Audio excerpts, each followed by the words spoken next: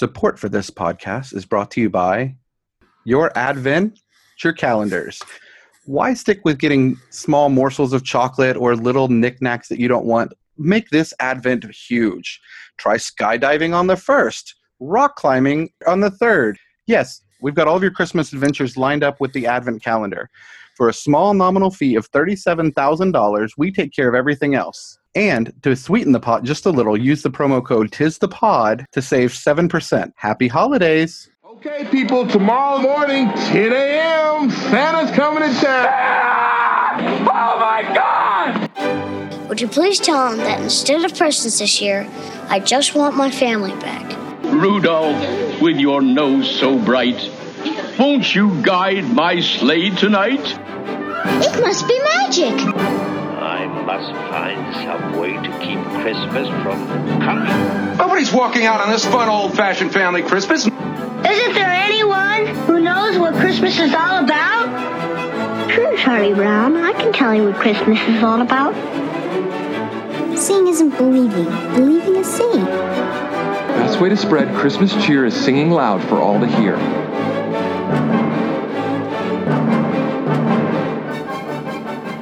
Welcome to this episode of Tis the podcast determined to keep the Christmas spirit alive 365 days a year.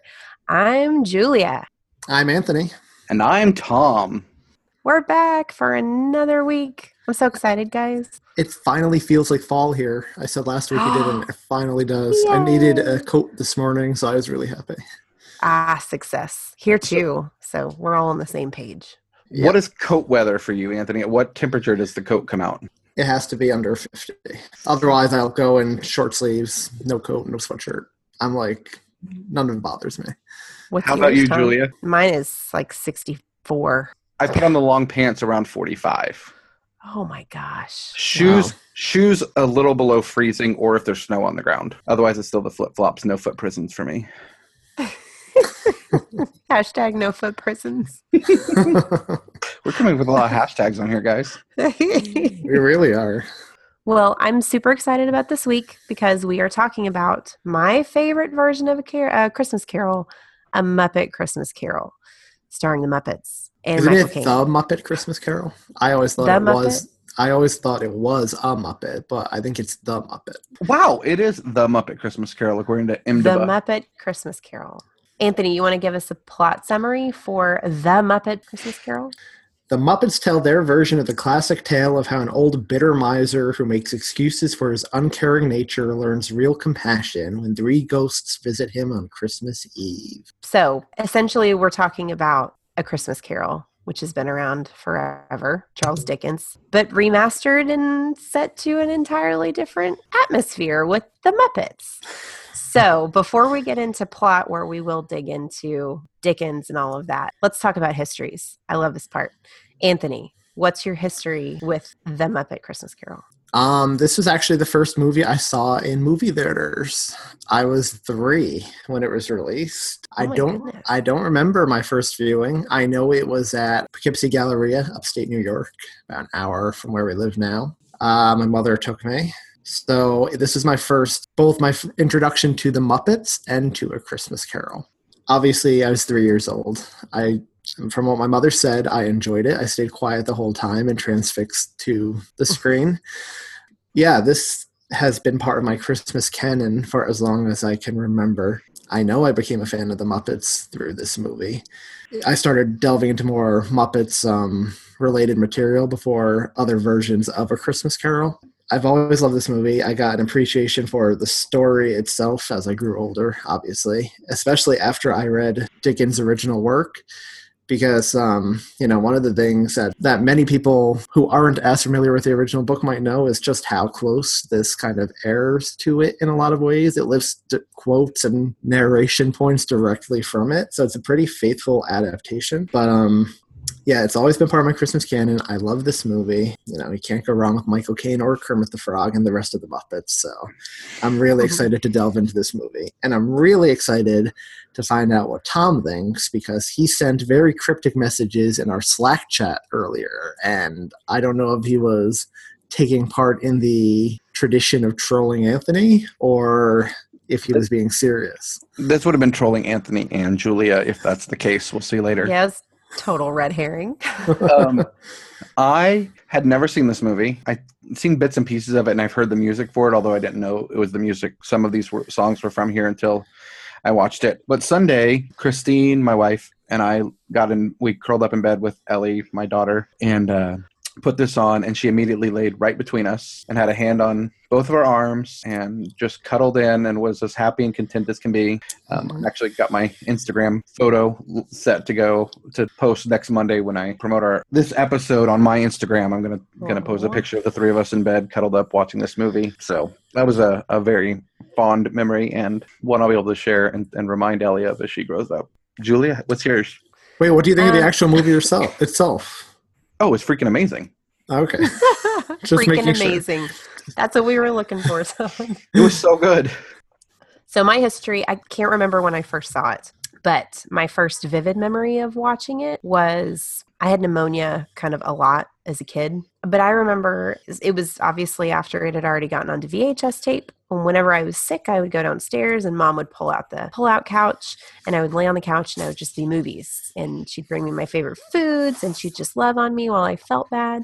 And I remember her putting in this movie and watching it on repeat after that. Watched it once and I just started it right back over. And it just made me so happy when I felt bad. And after that, Mom and I have a particular love for this movie together because we would just watch it so much. I wish I remembered the first time I watched it, but I definitely remember subsequent viewings and how happy it made me. So I adore this movie. It's one of my favorites. Was your VHS copy one that had all of the commercials from the time it was recorded on TV? Because those were the best VHS movies to watch as kids. No, funny enough, this one was actually purchased at the store VHS tape. Wow. Yeah, it was pretty fancy. Pretty fancy. We had a lot of the recorded ones. This one was genuine, bona fide, paid real money for it. So I remember the squishy cover. You remember those big VHS covers on animated movies and they kind of like squished a little bit? All the Disney movies. All the Disney movies did that. Yeah. That's my childhood. I still have all those in a box somewhere. Okay, so when it comes to overall plot, really what we're doing is talking about A Christmas Carol by Charles Dickens with a little flair added in for Muppets. For the first time of many times, we'll probably cover this story. Yes. So you want to talk Christmas Carol origins and ghost stories and how they can work into the Christmas season and all of that? Yeah, that works. So basic story of Christmas Carol, for those of you who are not familiar, you have the main character Ebenezer Scrooge. He's a real miser. He's a total penny pincher, and he has absolutely zero Christmas spirit. He has a guy that works for him, Bob Cratchit. Bob Cratchit is the absolute opposite of Ebenezer Scrooge.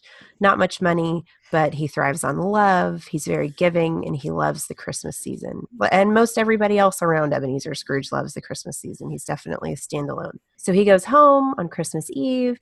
He is visited by the ghost of his old business partner, Jacob Marley. And Jacob Marley, who's dead and has been decaying and rotting in his grave, it scares Ebenezer Scrooge when he sees him because it's a ghost. So the ghost of his old business partner tells him he will be visited by 3 ghosts that night. He's visited by the ghost of Christmas past, present, and future. And it's those 3 ghost exchanges that really changes Ebenezer Scrooge's life. That we see. He wakes up Christmas morning and he's joyous and he's got the Christmas spirit and total bad guy gone good story. So that's the rough Christmas Carol origins. Obviously, read Charles Dickens because the literature is beautiful. Yeah, ghost stories at Christmas time were really actually very popular in the day. We kind of lost that as time go on, but there are hints of it even in modern Christmas songs, like It's the Most Wonderful Time of the Year. They refer to scary ghost stories and tales of the glories of Christmases long, long ago. So Christmas is celebrated in Europe and the U.S. It was originally connected to the winter solstice celebration and the festival known as Yule. And the darkest day of the year was seen by many as a time when the dead would have particularly good access to the living. You know, the Christmas holidays were a time when and the new year, when you're reflecting on the year gone by and like the ghosts of, you know, your past, present, and future is a time of reflection. And that's why what Charles Dickens tapped into and ghost stories in particular really were pretty big around Christmas time back in the day. I have this really long, interesting article called Why Do People Tell Ghost Stories on Christmas? that I found on the Smithsonian.com that we'll link to in the show notes. But it's definitely worth a read. Yeah, I want to read that. That's fascinating. I've always loved that part of A Christmas Carol in general. I know that's what drew me to the story initially, was that fantastic element to it. So I love the story. I love most of the remakes, or most of the versions, or whatever you want to call that. But this one is my favorite. It's definitely one of mine. Mickey's has a soft place in my heart, though. I think this may have trumped Scrooged for me and taken its place as my favorite. Aww. Wow. Did you use the word trumped purposefully? Because the first song of this could have been about our current president of the United States. It really could have. I'm not even joking. I got down a etymological tangent that lasted way longer than it should, just because they didn't say it in here, but in Charles Dickens, he describes Bob Marley as dead as a doornail. So I went down a whole rabbit hole tangent looking, because I remember that was from Shakespeare also used that term, but apparently that's been around since the 14th century, and I did not know that. Oh, wow. So a little pointless information that from a rabbit hole I chased for absolutely no reason, and I'm bringing up for even less of a reason right now. So let's get into casting characters, because really that's most of this movie. A release date was December 11th in 92, which we've established that Anthony is very young.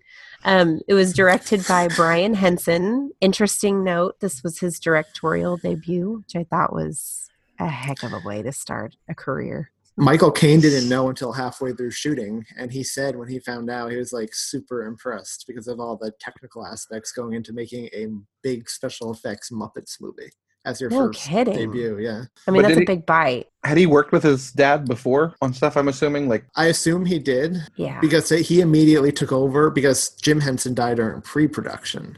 So I assume he was originally slated to direct, and then his son just took over. Mm-hmm. Man, that's got to be hard to deal with, grieving while you're continuing your father's legacy and something that's so uniquely and quintessentially your father. Yeah, definitely. Absolutely. Good job, Brian. Good job. It's also worth noting that fellow puppeteer Richard Hunt died in pre-production as well.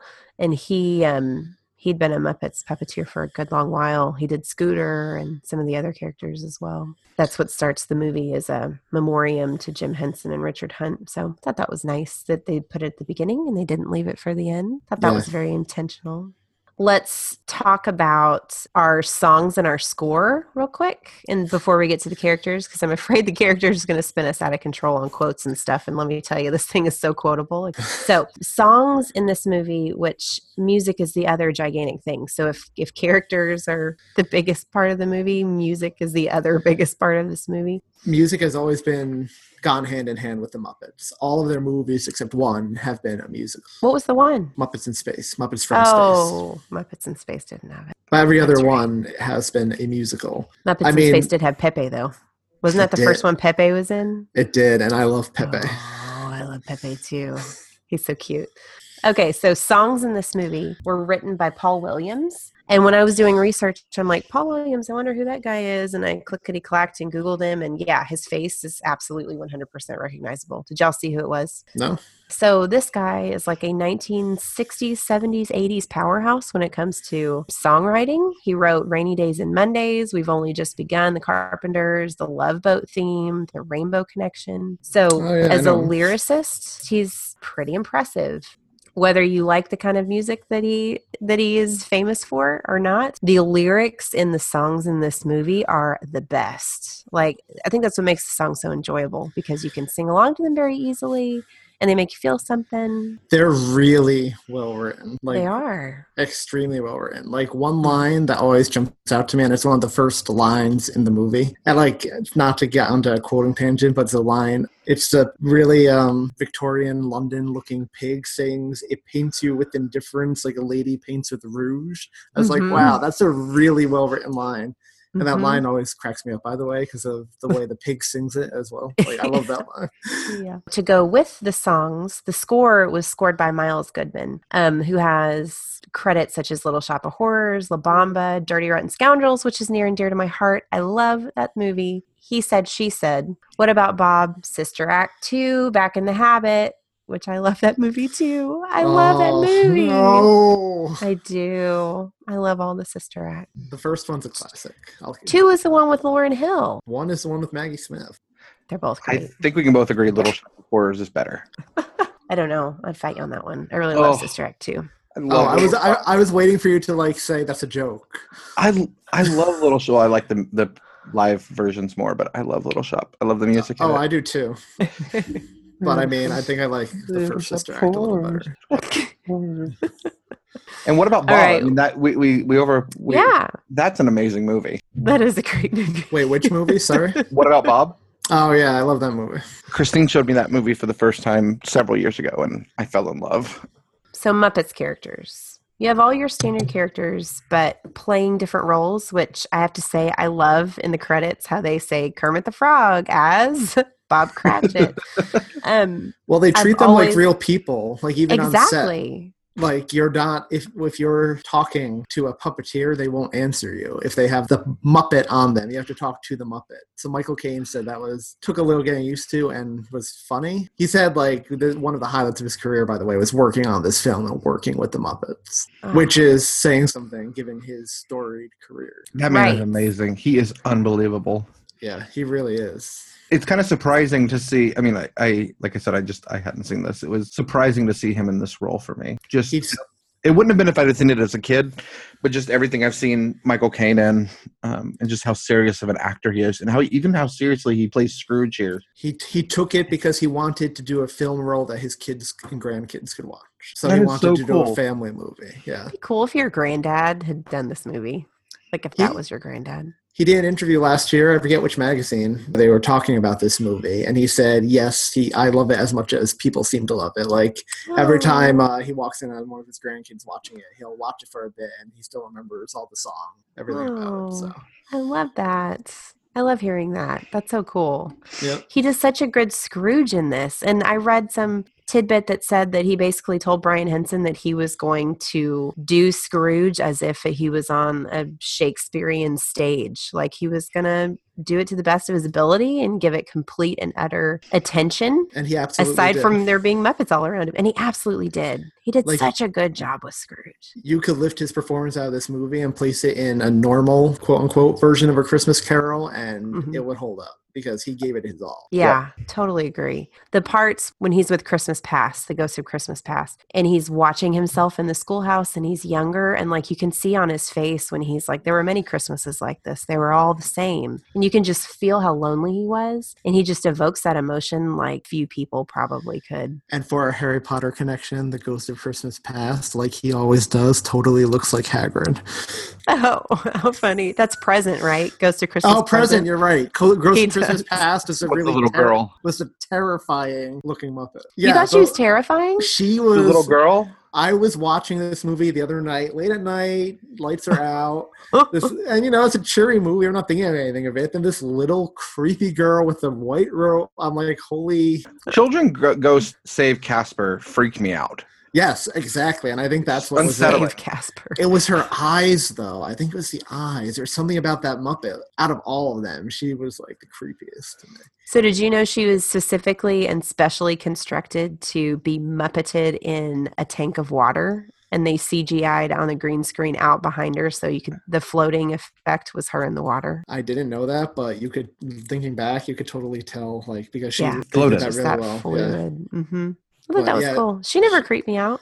Really? She freaked me out. So he's the main human character, although I have to say that I love in Muppets movies how humans are side by side with Muppets and like nobody realizes otherwise, which I've always loved. So you have Gonzo is playing Charles Dickens, which I love that they have a character playing Charles Dickens and being a narrator, so to speak. Rizzo the Rat is Rizzo the Rat, but sidekick to Gonzo. Rizzo is my favorite character in this movie. He always has been, and he always will be. When we first meet him, and he's immediately calling out Gonzo as not Charles Dickens. Yeah. Well, I think what sums up his role in this movie is when he tells Gonzo, "Thank you for making me a part of this," as Gonzo is cleaning one of Scrooge's windows. Because literally Rizzo is in this movie. He has nothing to do in this movie but to like riff off Gonzo and be like the punching bag, so to speak. So like I found it really funny that he just called it out. "Thank you for letting me be a part of this," when Gonzo is using him to clean the window. I had that down as one of my favorite quotes. I'm sorry. I just had to throw that out, like, because I think that perfectly summed up his role in this film. Kermit plays Bob Cratchit. And then Tiny Tim is just played by a subsequent Kermit-like character. I don't think he was a recurring Muppet. Robin. His name is Robin. Miss Piggy is Bob Cratchit's wife. I am not a Miss Piggy fan. I've never liked Miss Piggy. Me either. Yeah, not too a much fan. of a diva. Exactly. I was about to chime in and say I'm going to have a very unpopular opinion, I'm sure, and that's that I cannot stand Miss Piggy. And I feel like her role in this wasn't as obnoxious as other things I've seen, though. It was kind of funny how she's all ready to attack Scrooge and she's really angry. And then instead of backpedaling, she just moves Kermit in front of her and walks away. And one of my favorite Muppets in this film doesn't have a large part, but his name was perfect for the role he played, and that's Fozzie as Mr. Fozziewig. Fozziewig. Fozzie really was good as Fozziewig, I think. Kind of that dumb airhead Fozzie worked really well with Fozziewig. Yeah. You also have Stadler and Waldorf as the Marley Brothers, which I love. I love, these have always been two of my favorite characters also just in Muppet lore because they're just so dry and they're just hecklers and oh my gosh, they crack me up. And they're really great as Marley Brothers in this one. Yep, absolutely. I love the fact that even from the grave, they're heckling. Yeah. When he says, this is more gravy than grave, and they start laughing at him. And, I mean, that's an actual quote, obviously, from Dickens, but I like how they take time to make fun of Charles Dickens. Yeah. More gravy than grave. That's a terrible pun. Yeah, they're so great. Well, they even say, we're still heckling, we're still glad to be heckling you. We're glad to be doing anything. Ha, ha, ha. Oh, yeah, I love it. I can't wait to get to quotes, guys. Seriously. I can't either. Well, I know we just started singing Marley and Marley, but I had a question. The One More Sleep Till Christmas?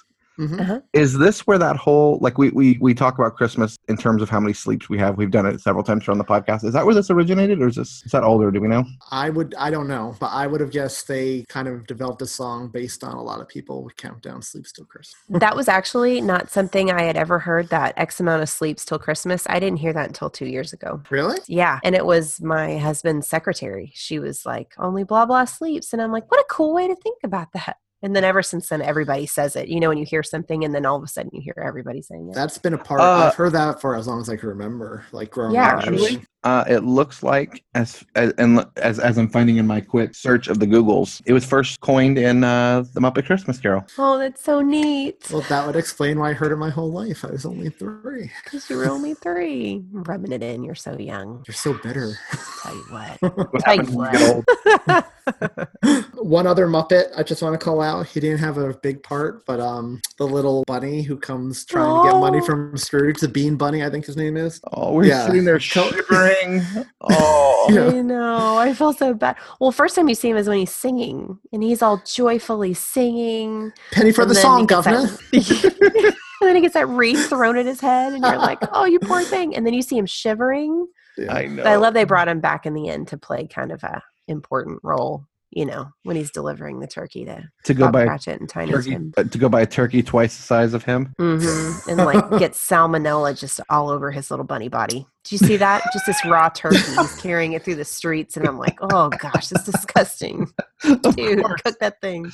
Oh, and Dr. Honeydew and Beaker were the guys who came for charity. I love those two Muppets. They didn't have a big role, but I love the two. Especially Beaker. Yeah, Beaker's great. I just love the noises Beaker was making. You have no idea what was going on there. Swedish Chef, for those Muppet true people. Swedish Chef is in it. Is he? In one of the flashbacks. Yep, he's at the Fozziewig party. He's cooking a few things, and Rizzo goes, Mom told me never to eat veggies that talk. Never eat talking food. That's what he says.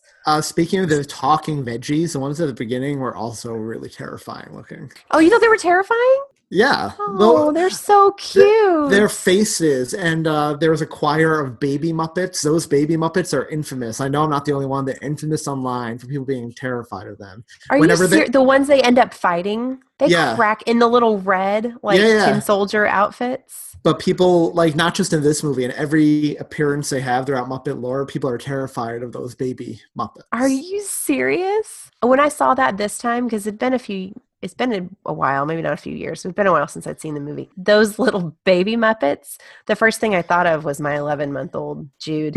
because he looks like him. Like those, especially those two boys that keep like shoving each other. They crack me up. I do not think they're terrifying. I'm sure I wouldn't be terrified of your son. You might be if they look a lot like these terrifying Muppet. I don't know. The big bald head and the big round face kind of reminded me of him. That's so funny that people think they're terrifying. We'll post pictures in the show notes. I'll put a picture of Jude up there and we can compare and see if y'all think they really do look similar. I love the speaking of the vegetables, when what was it, lettuce or whatever is getting stolen. He's like, help, I'm being stolen. Help me. Well, did you notice the guy who was selling vegetables, after they sung their bit during Scrooge, he said even the vegetables hate them, but it was Bert from Sesame Street. He wasn't even disguising his voice. It was the voice of Bert from Sesame Street. Oh, was it really? Yeah. How funny. So just out of curiosity, if you had to pick one of these songs, I know they're all great. Which one is your favorite? For me, it's I really like One More Sleep Till Christmas, and Marley and Marley gets stuck in my head, but that's A-okay. I've been thinking it all day today. Just hearing them singing that over. And then It Feels Like Christmas seems like an underrated Christmas song to me. Mm-hmm. I think it's probably my favorite. It Feels Like Christmas. For me, it's either Scrooge or Marley and Marley. Both of those are the two that always get stuck in my head. Marley and Marley is an earworm, but a very positive earworm. I love them all, though. They're all great. It Feels Like Christmas. There's just something about seeing Michael Caine doing that jovey little dance with the Hagrid-looking Muppet and in the middle of the street. You don't really see him in roles like this, so it's cool to see him like that. It was. I enjoyed it a lot. So speaking of the musical numbers, so the first one out of the gate that he mentioned reminds him of Trump is Scrooge, which is the There Goes Mr. Humbug song.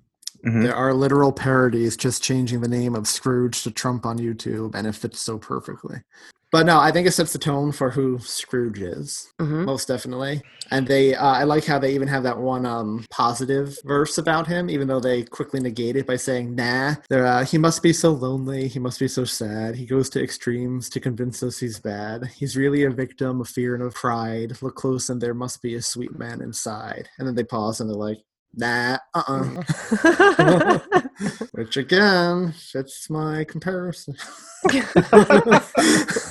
Okay, so from that one, we have One More Sleep Till Christmas, which is Bob Cratchit singing it on the way home from wrapping things up at work.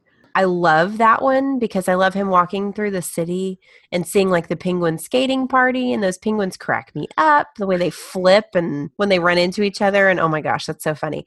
I have a note next to this song. This is when you really see the full scope of the set for the first time, like the town, and it looks so Christmassy. Yeah, the atmosphere is great. Yeah, it really is. This the song where he sees the shooting star at the end of it? I think so. Yeah. Yep, when he's standing there and he sees the shooting star. Such a great scene. Mm-hmm. Which the shooting star is the recurring Kermit thing that happens in all Muppet movies, right? Yeah. Okay, and then you have Marley and Marley by the Marleys, which is sung to Ebenezer Scrooge, and that one's great because it has Statler and Waldorf in it as the Marleys. And then the little singing boxes, little boxes of money and all the chains and all of that.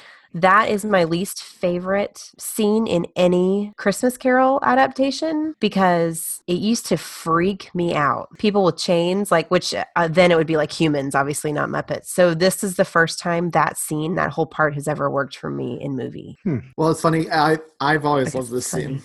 It is freaky scene, like in A Christmas Carol, the musical, like the stage show, when there's Marley comes and sings Link by Link, and then all the ghosts and all the chains come on stage, like as a chorus, and it's just really well done, but really freaky because it's always in the dark with really dim lighting, and they're like tying Scrooge up in the chains. So I totally get why it's your least favorite scene. And why I would be freaked out by it. But I always appreciated it. It's a great illustration for sure. I mean, it totally works to illustrate that whole thing, but this is my favorite. So this is interesting.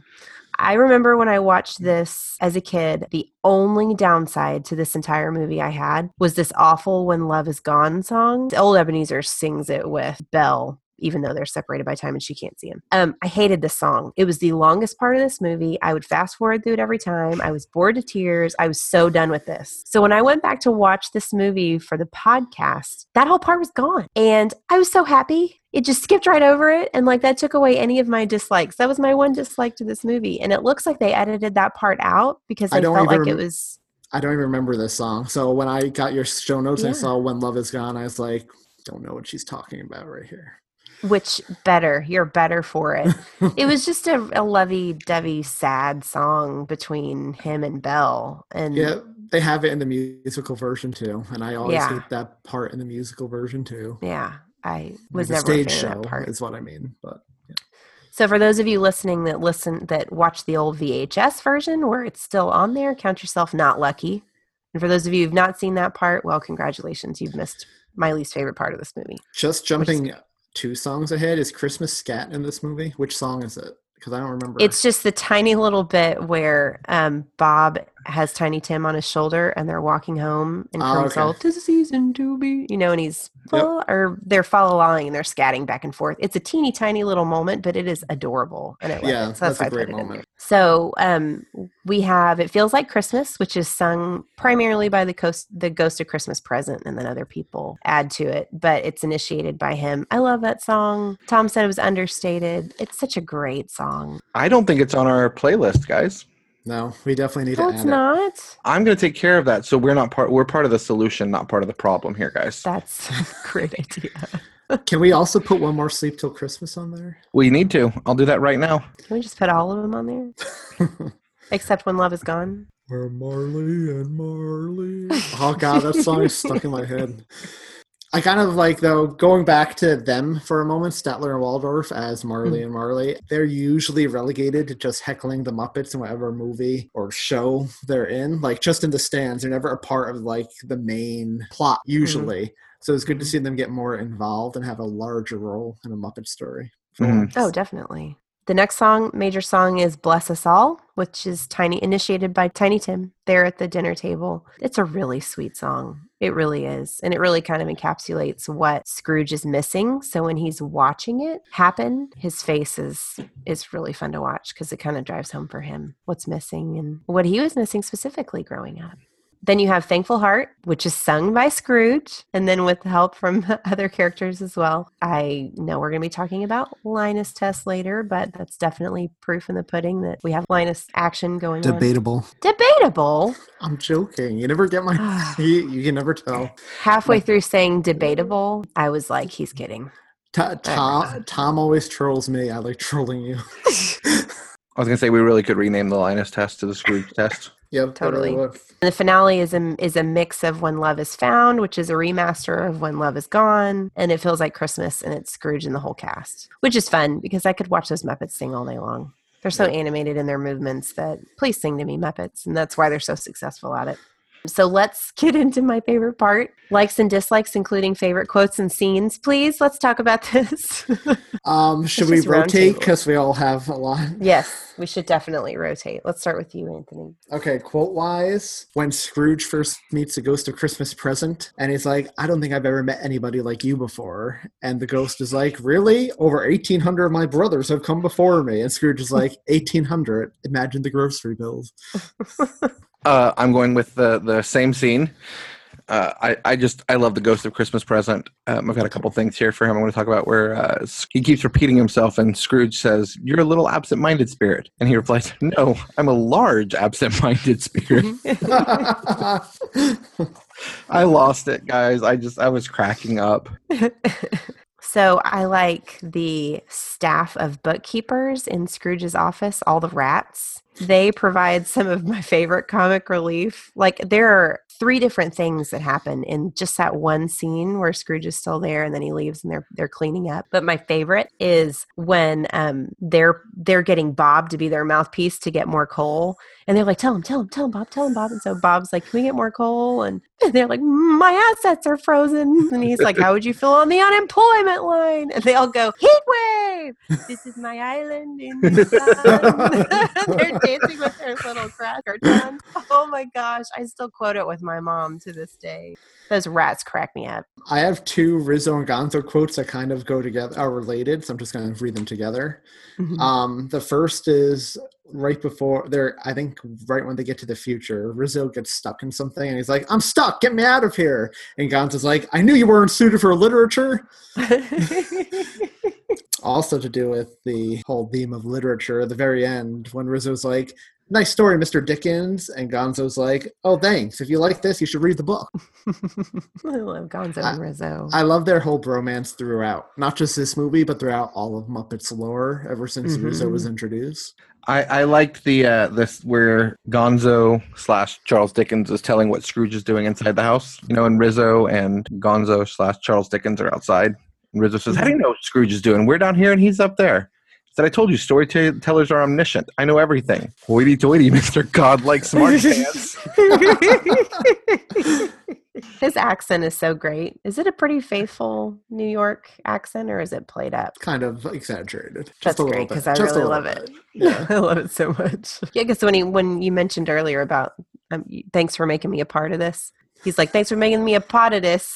It's like a pot of this. It's all one word. I love Rizzo. So if we're talking about Rizzo, another favorite quote is when Gonzo / Charles Dickens is lighting the lamp and he gets Rizzo's tail and Rizzo goes, light the lamp, not the rat, light the lamp, not the rat, put me out. I have that one too.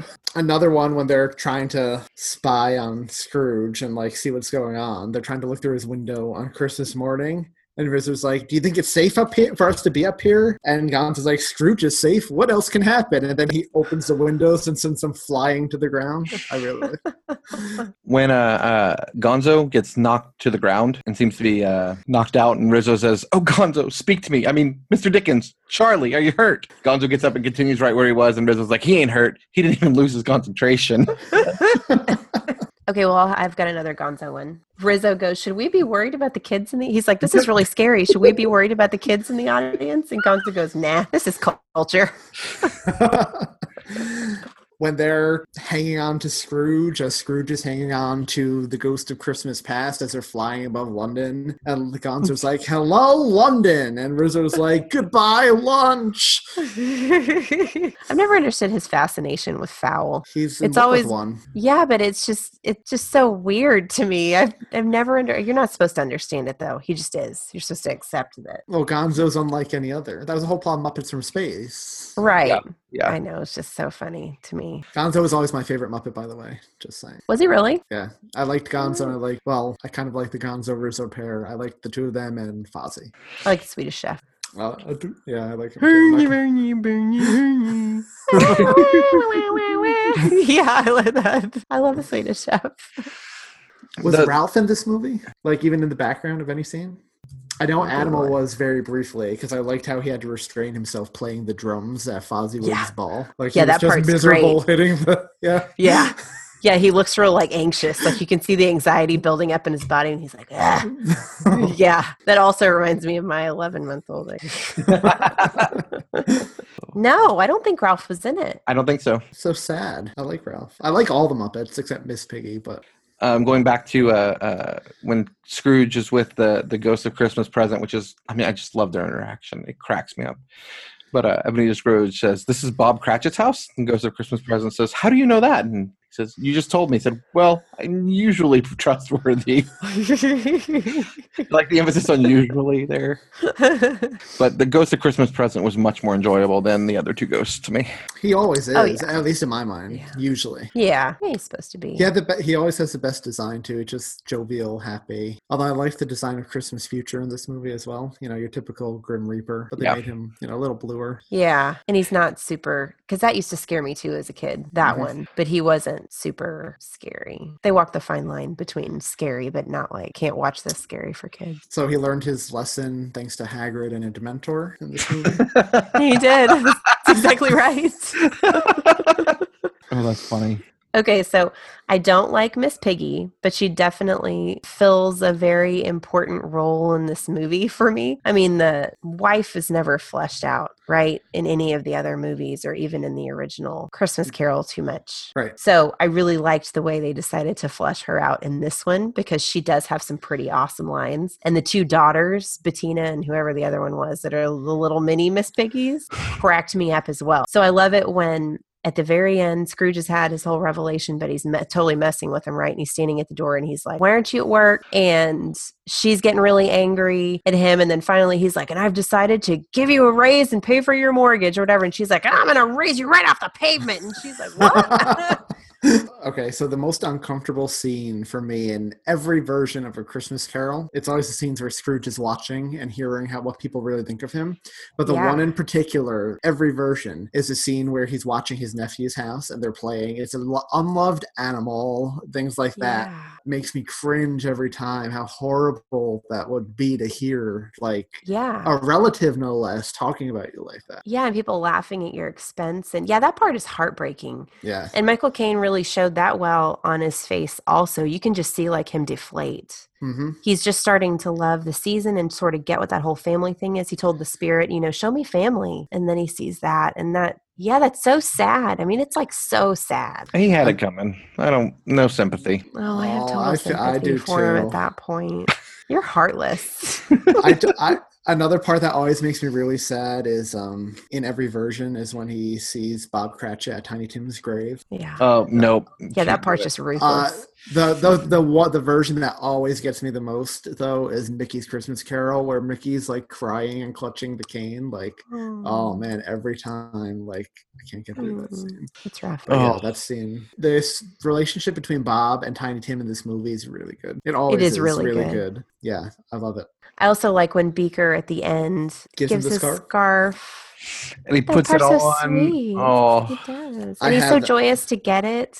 And he can't. Yeah, he's like in awe that somebody gave him a present. He's like a gift for me. For me? Yeah, I love that part. Yeah. I love that. I'm so glad Beaker is the one that got to do that too. There's something really so Beaker. Innocent about Beaker because he can't talk. Like, yeah, I really like that. You think that he's probably really all those mutterings are probably curse words. He's got Tourette's going on or something. Okay, that reminds me of Star Wars. Real quick, are you guys both Star Wars fans? Is it the R2D2 video? Well, R2D2 translated. Well, but you know where that comes from, right? Because originally R2D2 was going to talk in the film, and he was basically going to be a very, basically angry, very sweary robot, which is why C-3PO is always reacting in shock and awe to him. So one of the notes George Lucas got was, well, it would be a lot funnier if you don't actually understand what he's saying and just replace it with other sounds. And then C-3PO's reaction would still be the same, and you can only imagine what he's like muttering at him. So oh my gosh! That just reminded me. I had no idea. Yeah, that's cool. Okay, that's cool. It was a good win. That was a good move. So R2D2 is a New York robot. Let's go back to Rizzo and Gonzo because they're my favorite. It's totally random. I don't know that I ever noticed it before, but it's when Rizzo and Gonzo when they're on the ground. Anyway, Rizzo gets his jelly beans and Rizzo goes, "Jelly bean? I had him in my pocket all along." And Gonzo looks at him and is just like, "Ugh." Then Rizzo goes, "What?" And Gonzo looks at him and then Rizzo kisses him on the nose. he just real quick goes, The actor that got to play young Scrooge, I think they did a good job of casting him. He looked like a young Michael Caine, I thought. He did. He really did. Really did a good job casting him. And I think it's amazing that most, if not all, we can't say all of the effects in this film hold up. There were some really bad ones, mostly related to the Ghost of Christmas Past when they're flying and like the sky opens up and everything. But I mean, in terms of like the puppetry and the set design, like all of that, I think still holds up today to modern standards. Oh, I think so. I'm always impressed when you see Kermit just standing there. Mm-hmm. Like those are moments in any Muppet movie where I'm like, look at that. You can see his legs. There's no hand hanging out of anywhere. I'm super impressed. Maybe I'm just easily impressed. I don't know, but I always love when you can see Kermit's legs. I like puppets too. Do you guys like the Muppets in general? Like outside of this movie? I do. I'm not obsessed hardcore, love Muppets. We'll see any Muppet movie that comes out, but I will eventually make my way to Muppet movies. Yes. I've never been a big Muppets fan. I don't dislike the Muppets. I was definitely, as a kid, much more into Sesame Street. I love Sesame Street. Love Sesame Street. I like the Muppets a lot. Not one of these hardcore fans. Yeah, but I wonder if like part of the reason I like them so much is because the first time I saw them was in a Christmas movie. Well, it's got to be. Yeah. And that's kind of what makes like Marty is not a big Muppets fan. But I feel like with this movie, since they're Muppets playing recognizable characters, that it's so easy to love the Muppets in this environment, whether or not you are a massive Muppets fan or not. It is. And I'm wondering, now that I'm at a point where I have a kid and I'm going through and she's starting to make all of these Christmas memories and have all these Christmas experiences, how much of my opinion of what I like and what's been important to me changes and shifts. I'm already seeing a little bit of a shift, and it's kind of cool to watch. Well, you did with Charlie Brown. I did with Charlie Brown, and I'm not the biggest Muppets fan, but I really love this now after watching it. So you guys know this isn't within the world of the Muppets. This movie is not Muppet canon, right? Why? So there are only movies that are Muppet canon are the original Muppet movie, The Muppets Take Manhattan, and the two most recent Muppets movies. The rest of the time, the Muppets are starring in movies as these characters. So they're in show business, so these movies aren't canon to the Muppet story themselves. They're playing these roles. As it's like, James Caan being cast in a movie. It's Kermit the Frog being cast in a movie. Mm-hmm. Whereas with those other 4 movies, we're watching them in their actual lives. They're not supposed to realize they're in a movie in those other ones. So in these, like Muppet Treasure Island, Muppet Christmas Carol, Muppets from Space, they know they're in a movie. They're playing like they're in a movie. For those of you who don't know about the Muppets, there's a bit of trivia for you. I learned something today. I thought dogs laid eggs. So that does bring us to, do you have to love Muppets to love this movie? No. But I do think it definitely helps because Gonzo and Rizzo in particular, a lot of them, they are the same Muppet personalities from every other media the Muppets are in.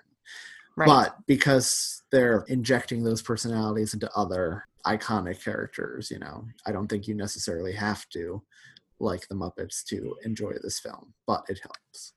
It does. Yeah. But yeah. So like even at Fozziwig's party, when you see the Swedish chef, if you like the Muppets or if you have some history with them, you can pick out the little Easter eggs that are or Sam the Eagle as the headmaster. Exactly. Sam the Eagle's so great. I don't have the quote written down, but when he says something about a future as steady as the shelves in this school, and Gonzo and Rizzo knock down the shelf. Been meaning to fix that. I like it when he says, "It's the American way." It's the British way. Well, we all agree on that then. You don't have to love the Muppets to love this movie. And again, I think a lot of that is just because it's the retelling of a familiar story with these characters that slide very easily into, each role, each recognizable role. So where for y'all, and I don't want to get super deep because eventually we're going to cover different Christmas Carol versions, but just of them briefly. And this question is also for listeners. Where does this particular Christmas Carol retelling fall or rank in your Christmas Carol versions? It's definitely near the top for me. It's near the top with Mickey's Christmas Carol. And I also have a guilty place for the Hallmark one starring Kelsey Grammer and Jason Alexander as Scrooge and Marley. I really like that version. Oh, I haven't seen that one. And, Batman Noel. But all of them, I just love A Christmas Carol, but those 4 are probably my top tier ones. I really loved Bill Murray as Scrooge, but Michael Caine does a much better job. I would love to see Michael Caine do a straight up adaptation of A Christmas Carol. I really would. I don't know if I do. I really like seeing him with all the Muppets. It's heartwarming. It is, but I think I would like to see his acting, because I just want to see the physical proof that he would hold up as well in a regular adaptation. This is my favorite Christmas Carol, but I really love Patrick Stewart's Christmas Carol as well. I was really surprised by it, honestly, how much I enjoyed it, but I kind of feel like you can't go wrong with Patrick Stewart. You really can't. And a connection between Patrick Stewart and Michael Caine, they are probably 2 of only 4 British actors who are never in the Harry Potter movies. Yeah, exactly. Along with James McAvoy. Yeah, didn't he say that on a late night show? And he said, I think it was Jimmy Fallon was asking him what he was doing in the years that Harry Potter was being filmed. And he's like, well, I was one of the 4 British people that was not in the Harry Potter movies. So I was doing real well. Thanks for asking. We kind of addressed if this passes the Linus test. We also addressed if we should change it to the Scrooge test. Does this movie pass the Linus test? Why do I get stuck with the movies that clearly pass the Linus test? You realize that? I am. I'm just lucky. There's no fight. There's no fight about this one. This movie very clearly passes the Linus test. Yeah, there's no way we can say otherwise. Yeah, and I don't know that you can have Christmas without A Christmas Carol to begin with. You can point to multiple times throughout the movie. It's finest moments. Yeah. It's just like we said with a Christmas movie. It's really hard to blow the score. Well, it's really hard to blow the entire storyline of A Christmas Carol and make it not a Christmas movie or not give it the Linus test. I don't know how that would be possible. I don't think it is. Any version of A Christmas Carol that does not pass that test deserves to be ranked with Santa's Sleigh. You know who I was going to say? You know who could pull that off would be the writer and director of Santa's Sleigh. Let's do final thoughts and rank this movie. Anthony, final thoughts? Well, like I said, I grew up with this movie. I've always loved this movie. My appreciation for it grows each time I watch it. And it's really especially grown, as I grew up and became more familiar with the original story. Because again, this movie is a really faithful adaptation and lifted a lot of the dialogue straight from the original story. My final thoughts. I love it. I was really happy. It gave me a lot of good Christmas feels. And like I said, I love Michael Caine. The Muppets in this were, they just gave me such good feelings. They were so warm and it was familiar from childhood. Even though, like I said, I wasn't the biggest Muppets fan growing up. It's a great movie. It's definitely part of my Christmas canon now. And it's on the photo for our Naughty and Nice list on the website. Ooh. Nice. Right above next week's episode. That's kind of funny. Yep. Final thoughts. I adore this movie. Every part of it. I love the original Christmas Carol story and remastered with Muppets and Michael Caine. You can't go wrong. The music is fantastic. The humor is still funny, regardless of how many times I've seen it. And this is a movie that I give to people to watch all the time because you can't go wrong with it. It's perfect. Okay, so let's rank this movie. Anthony, what do you give it? A 9. Oh, Tom? A 9. I'm giving it a 10. Ooh. That gives us an average of 9.6666666667. Or we'll just round it up. We'll just round it to 9.67, which puts it in as number 2, right below Elf. Yay. Nice. And that feels right. That feels right. That feels right. So yeah, I have an unorthodox request to make of you guys before we go through our list again. I was listening to last week's episode on Santa's Sleigh, and I was really conflicted how to score that film. If you remember, I was weighing scoring it on its own versus scoring it in a Mystery Science Theater 3000, and ultimately I scored it on its own. So afterwards, I went back and listened to the I'll Be Home for Christmas episode. Yeah. And that film I scored in a Mystery Science Theater 3000 type of way rather than on its own. So I set kind of 2 precedents for myself. So I don't want to set a precedent by asking if I can go back and change the score, but can I go back and change my score for I'll Be Home for Christmas? Because I need to get it on the same precedent as Santa's Sleigh and judge all the movies based on their own merit and not in the Mystery Science Theater 3000. So this one time, since it only happened the once, you two can deliberate. Julie, what are your thoughts on that? I don't mind either way. So what was your score? My score was a 4.5, and Arthur Christmas was a 4. So I gave Santa's Sleigh 1.5. I'm going to give I'll Be Home for Christmas a 2.5. Oh, I was going to guess 2. That seems fair.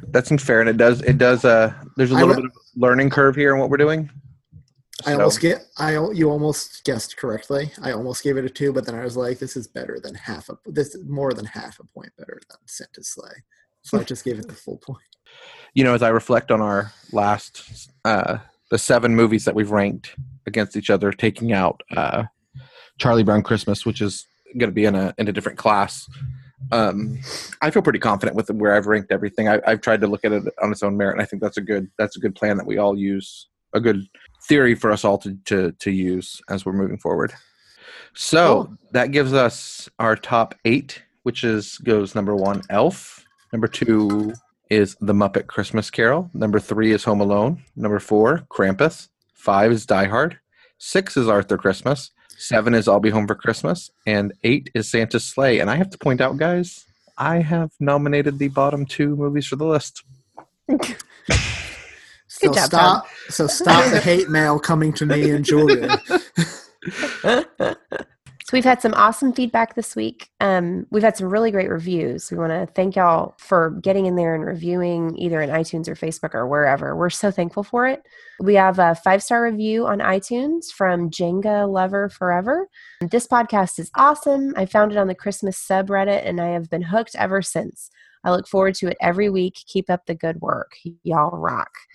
Well, I'm hoping you're a Texan because y'all is in there and I can appreciate anybody with y'all in their reviews or text or anything at all. So thank you so much, Django Lover Forever. We really appreciate that. And I don't know about y'all, but I really love hearing people say they look forward to it every week. It gives me the warm fuzzies. I love that. So thank you for that. Alan also left a Facebook review. Great guys, great stuff. Thanks for bringing the Christmas cheer. Thank you, Alan. And we have another Facebook review from Rachel Poole, who has a super awesome avatar. It's a little Funko Pop avatar, by the way. Great avatar, Rachel. Her review was just a few episodes in, and it feels like sharing a glass of wine with old friends after dinner. If you're already Christmas crazy, these guys might take your love of the holidays to a whole new level. That's a great review. I love that. I love it. People are connecting with us, and Rachel interacts with us a lot on Twitter too. Just for the record, she shares a lot of our stuff, so she's a good. All our listeners are good, but she's very an active listener. Thank you, Rachel. Tom, speaking of Twitter, do you want to talk about some of the Twitter action we've had lately? Yeah, it's been kind of exciting to see Twitter picking up a little bit. We did a poll this week and 20 of you voted. And the question we asked was, who do you think is bigger in the minds of people around the world and has the bigger influence on pop culture, Charlie Brown or Snoopy? The winner was Snoopy with 65%. Charlie Brown got 0, but 35 people said they're equally as big. If I were to give my 2 cents, I think just going to a store and looking at like the holiday ornaments or looking at any of the peanut stuff, Snoopy is always front and center. I know Dr. Lind discussed them competing in America a lot closer than other places, but from where I stand, I see, and I've thought about this since our episode, I see a lot more Snoopy than anything. Me too. And in the United Kingdom, like Snoopy is way more popular than Charlie Brown. The Twitter user at Fragrant Hills said defo Snoopy. I know a good deal of people from abroad that knew Snoopy, but only vaguely knew who Charlie Brown is. So that was interesting. We got to hear this week, this was kind of fun, that we were part of someone's vacation. Our friend that we've mentioned before, Charlene, who is at Forever Char on Twitter, said she's currently on the beach, relaxing and listening to the newest episode of 'Tis the Pod, and this is her vacation behavior. I'm glad we can be a part of that. We had one more in response to Santa's sleigh. Discussing Santa's sleigh, we had at Pennywise_float said, definitely wouldn't want this guy coming down my chimney, LOL. We can agree. I would definitely prefer the Grinch over evil demon, Antichrist child, grown-up wrestler Santa, burning Fran Drescher's hair. That image has been forever burned on my brain. Oh, bazinga. So we got a lot of Reddit feedback this week. So just splitting it up a bit. Chris, on Christmas traditions, we asked last week, what are some traditions you incorporate around the holiday season that other people might not? User Dave Mello84 said, as for fun Christmas traditions I keep every year, I'm not sure if others do this, though I bet they don't. I always listen to Michael Bublé's Christmas, Baby Please Come Home as my first song of the season, November 1st. It puts me in the mood. I also watch Christmas Vacation with my wife the day after Thanksgiving, which is also the day we decorate. I watched the night before by myself on the 15th floor of my school's library on the day before finals as well. When he said it puts me in the mood, I just wanted to chime in with a little bow. Wow, wow. You guys can edit that out. That was just for you. I think Christmas Vacation, I told him on this on Reddit, by the way, is the perfect bridge between Thanksgiving and Christmas movies. Like, that's the perfect, Thanksgiving Christmas movie. I don't know what you think about that, Julia, because you're the biggest Christmas Vacation fan, I think, on the podcast. Oh, no, I totally agree with that. Yeah. Disco54 wrote, I've become aware of something called Love Actually Day. It's the day 5 weeks before Christmas when people watch Love Actually. This year falls on November 20th, so I'll be doing that this year. To my mind, the best November transition movie is, unsurprisingly, November Christmas. It's a Hallmark movie, but Sam Elliott and Karen Allen really drag this one up and make it above average for Hallmark. Christmas tradition, my wife and I get to open a present each before we go to bed on Christmas Eve, and we each choose what the others open. So that's fun. Awesome. Yeah, I've never seen November Christmas. Have you guys? I haven't. I love Sam Elliott, though. Yeah, I do too. So in response to Santa's Sleigh, Disco 54 wrote in twice. Once after seeing the movie, but before listening to our episode, and once after listening to our episode. So the first time he wrote in, he said, "I'm watching Santa's Sleigh and I completely understand why Julia is furious with it, but I've been laughing hysterically. It's too stupid to get angry at. If Beavis and Butthead decided to make a Christmas film, then this would probably be it," which is, I think, the perfect description for that film. It's all I hoped it would be and more. Our 13-year-old would love it. My inner 13-year-old loves it. So after listening to our episode, he wrote back in, "Julia's not that angry, more peeved. What a film. It really is the most tremendous piece of crap edited for language. It's the kind of film that if you were 12, you'd eat it up. The problem is you're looking at it through your sophisticated filter of being an adult and what you want from a Christmas film. Channel the part of you that likes fart jokes and the Three Stooges and the Evil Dead. Is it really so bad? Yes. Yes, it is. But some days you want steak, some days you can manage with sausage. The stinking turd of a movie is sausage, but I like sausage. I just don't want it when I should have steak. I'm glad I watched it, but I don't need to watch it again. Let's move on and see if we can find something else to enrage Julia." Okay, the steak sausage part of that comment is like the best thing ever. I like sausage. Too. I just don't want it when it should have steak. I love that he wants us to find a movie to really enrage you. Oh, gosh. I just think that's... So, Tom, since you have picked all the bad ones so far, yeah, we're leaving this task up to you. I'm going to have to think on that one. So I think back in the Charlie Brown episode, we got a lot of feedback for that episode as well this week. We had asked in that episode, what are some Christmas book recommendations you had? You know, what Christmas books and stories do you like reading around the holiday season? So Disco 54 wrote, "I'll recommend two of my favorites. The Last Train Home by Tony Wilson, which surely needs making into a film or TV special. Lost Christmas by David Logan, which was made into an excellent TV special by the BBC a few years ago." A Vin White Duke, he's also written in before, wrote in, "I am a traditionalist in terms of festive reading.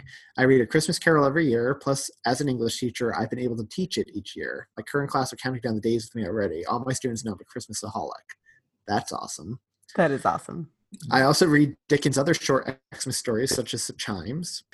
As for a different style, I love Terry Pratchett's novel The Hogfather, which is set in his Discworld universe. There's also a very fun TV adaptation of it. The whole Discworld series seems a bit overwhelming to jump into. Yeah, but it's not one you have to read in order. They're very standalone stories, just set in the same universe, so you can pick and choose which ones you read. Also, if you can find copies, A Christmas Cornucopia by Mark Forsyth and Bad Santas by Paul Hawkins are fascinating nonfiction reads about Christmas myths and traditions. So that sounds cool, because I love learning about mythology. Cool. Then the Maddie Without Fear wrote, "One of my favorite Christmas books is Skipping Christmas by John Grisham. The themes of community and family are great, especially for that time of year. My other favorites are corny and predictable Christmas novels. A few that I really like include The 12 Days of Christmas and Dashing Through the Snow, both by Debbie McComber." So I've got to read this Skipping Christmas because, first and foremost, Tom recommended it, and now everyone seems to be recommending that one. Yeah, me too. On A Charlie Brown Christmas, Disco 54 wrote in, "Snoopy is a bigger worldwide character. Snoopy is iconic. You see his image everywhere without Charlie Brown in the same way you see Garfield without John," which I thought was like the perfect comparison. Although Charlie Brown is, no John. Not get carried away. But he also wrote, after he watched Charlie Brown Christmas again, "It's like a lost episode of Seinfeld. It's like Jerry has a Christmas dream of George. It's actually pretty strange to see a 7-year-old kid wandering around talking about his depression," which, that's a really interesting take. He wanted to say, "That said, there's a few things worth mentioning. There are proper laugh-out-loud moments in this. It's genuinely funny and still stands up and is relevant. There's a point where one of the child actors stumbles over her words and they left it, which just makes it more real because little kids are always tripping over their speech." Then he wrote in, and we didn't discuss this last week, and I don't know if either of you noticed it because I didn't.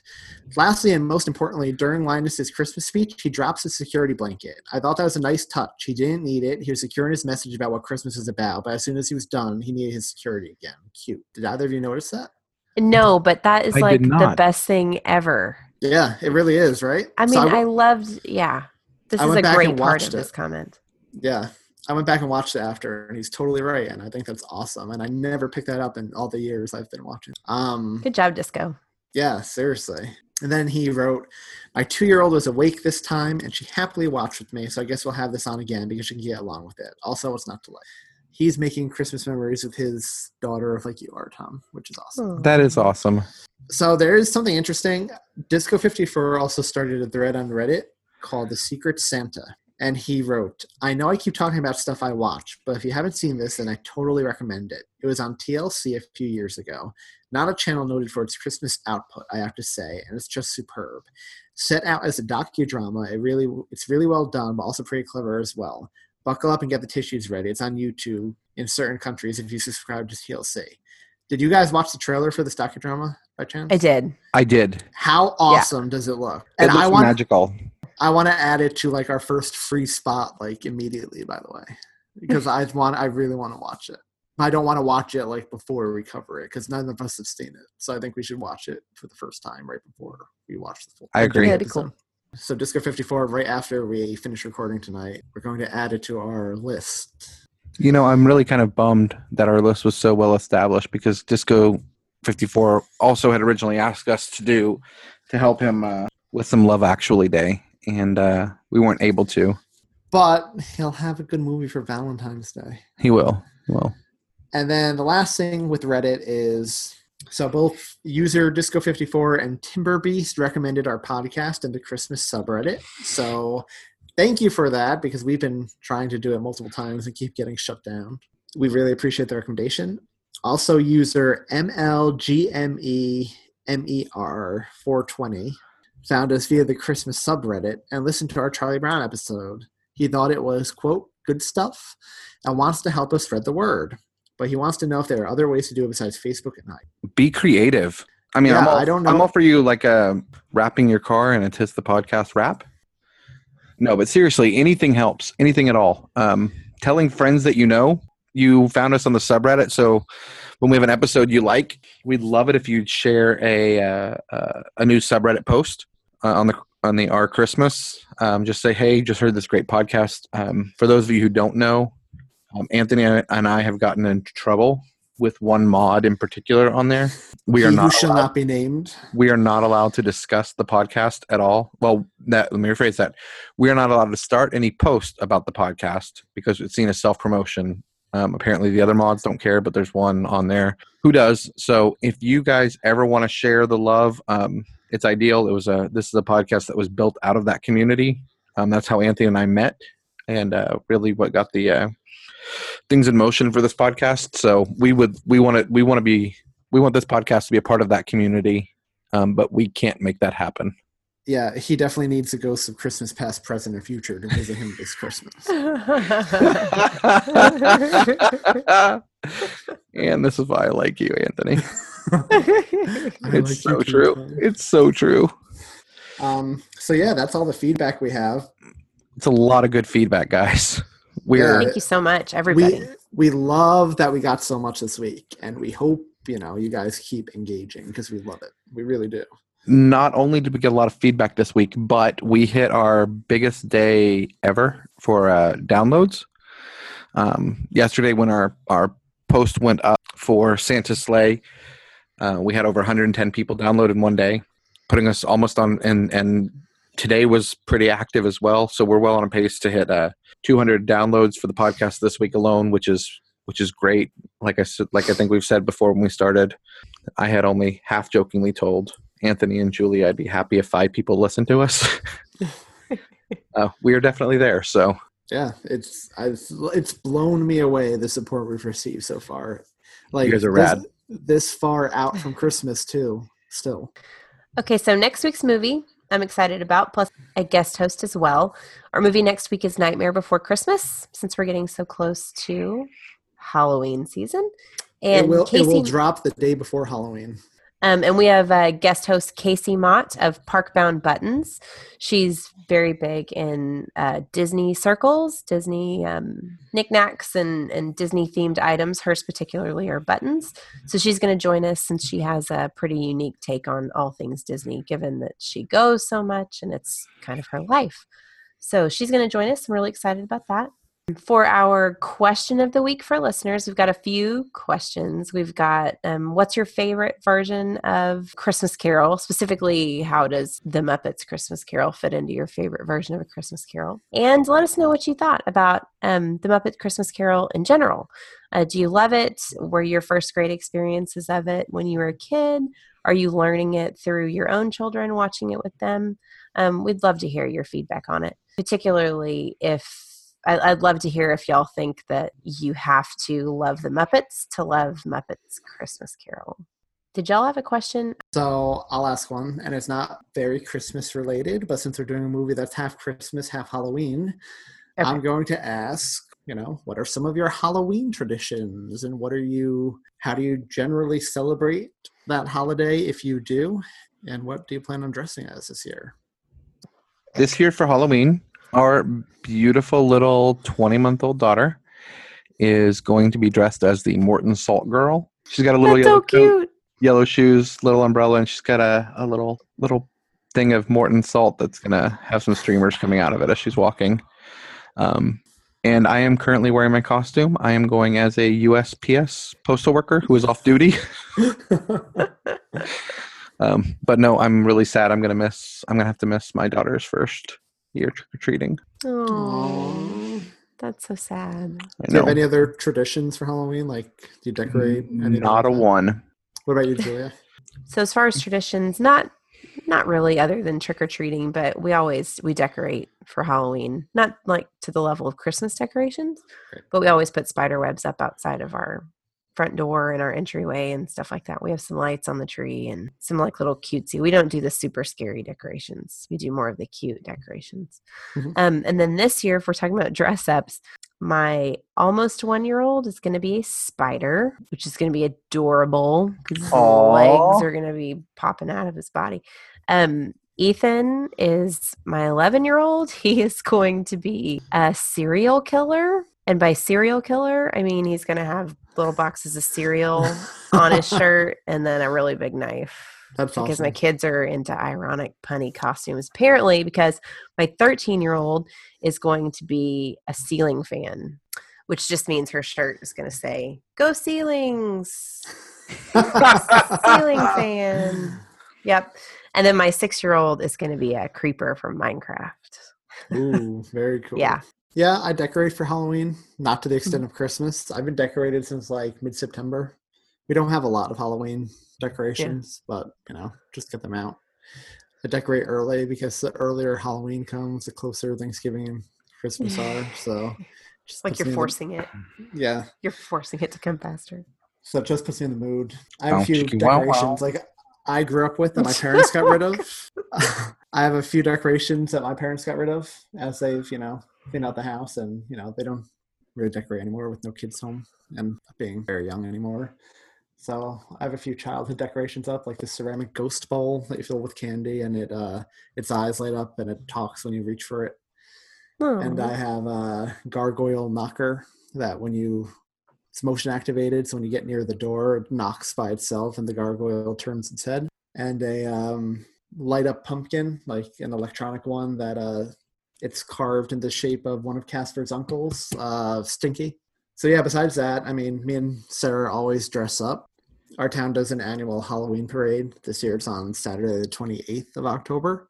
And then, on Halloween, it's afterwards we'll go out in town, with friends, drink a bit. And then Halloween itself, usually we'll go out, sometimes dressed up, sometimes not, and just walk around town and just see all the people in costumes and everything like that. That's fun. My landlord is a Grinch and a Scrooge and won't let trick-or-treaters into the building. So we don't get trick-or-treaters, so no point staying home for them.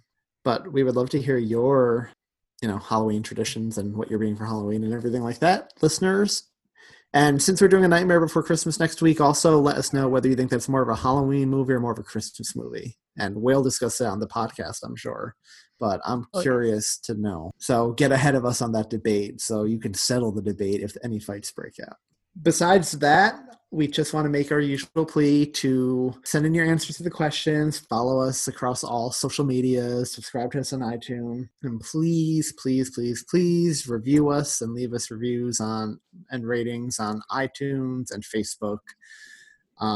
Each review and rating helps new listeners, potential new listeners, find us, have an easier time of finding us. So by helping us get the word about our podcast up there, you're helping us spread the Christmas spirit year round. We all want that, right? And if that's not incentive enough, just remember we have an ongoing promotion. If you leave us a review on iTunes or Facebook, you will be entered into our promotional giveaway to win a Pop Funko action figure of Uncle Eddie from National Lampoon's Christmas Vacation. Cousin Eddie from National Lampoon's Christmas Vacation. So if you leave us a review both places, you'll be entered twice. So you have until Halloween to get those reviews in, because the episode we recorded that week is when we're going to announce the winner. So please review us. We'd really appreciate it. And exciting news, guys. It's only 63 days until Christmas. Getting so close. We're almost 2 months away. I'm so excited. Me too. Thanks so much for listening, guys. We'll see you next week. Thanks, guys. Bye. Hey, every time I just want to say bye, buddy. Bye, buddy. Hope you find again. Every time. It's in the singing of a street corner choir. It's going home and getting warm by the fire. It's true wherever you find love, it feels like Christmas. A cup of kindness that we share with another. A sweet reunion with a friend or a brother. In all the places you find love, it feels like Christmas. It is the season of the heart, a special time of caring, the ways of love made clear. And it is the season of the Spirit, the message if we hear it.